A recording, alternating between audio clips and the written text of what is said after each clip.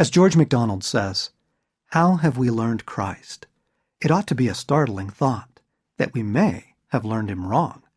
That must be far worse than not to have learned him at all. His place is occupied by a false Christ, hard to exercise.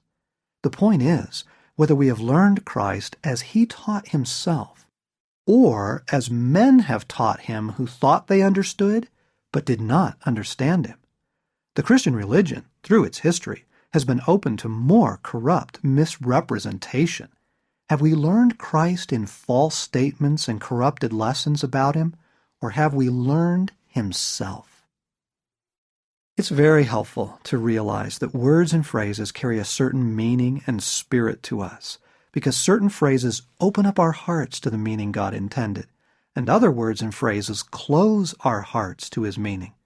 I noticed during my years of counseling how a simple turn of a phrase or a different word choice would suddenly open up someone's heart, and they would begin weeping over an issue we'd spent months talking about.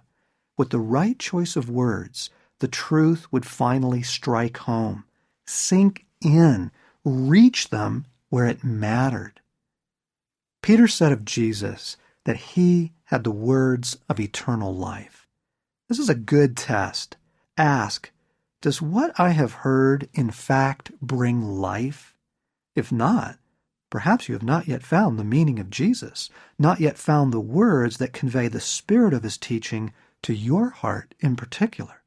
Now, I'm not saying that we are always going to like what Jesus said or is saying to us.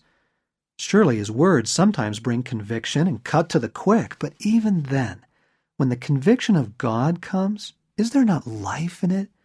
To be known, to be found out, is in some sense a great relief if the spirit in which it comes also offers to us, as God is constantly offering, a way out through repentance and forgiveness.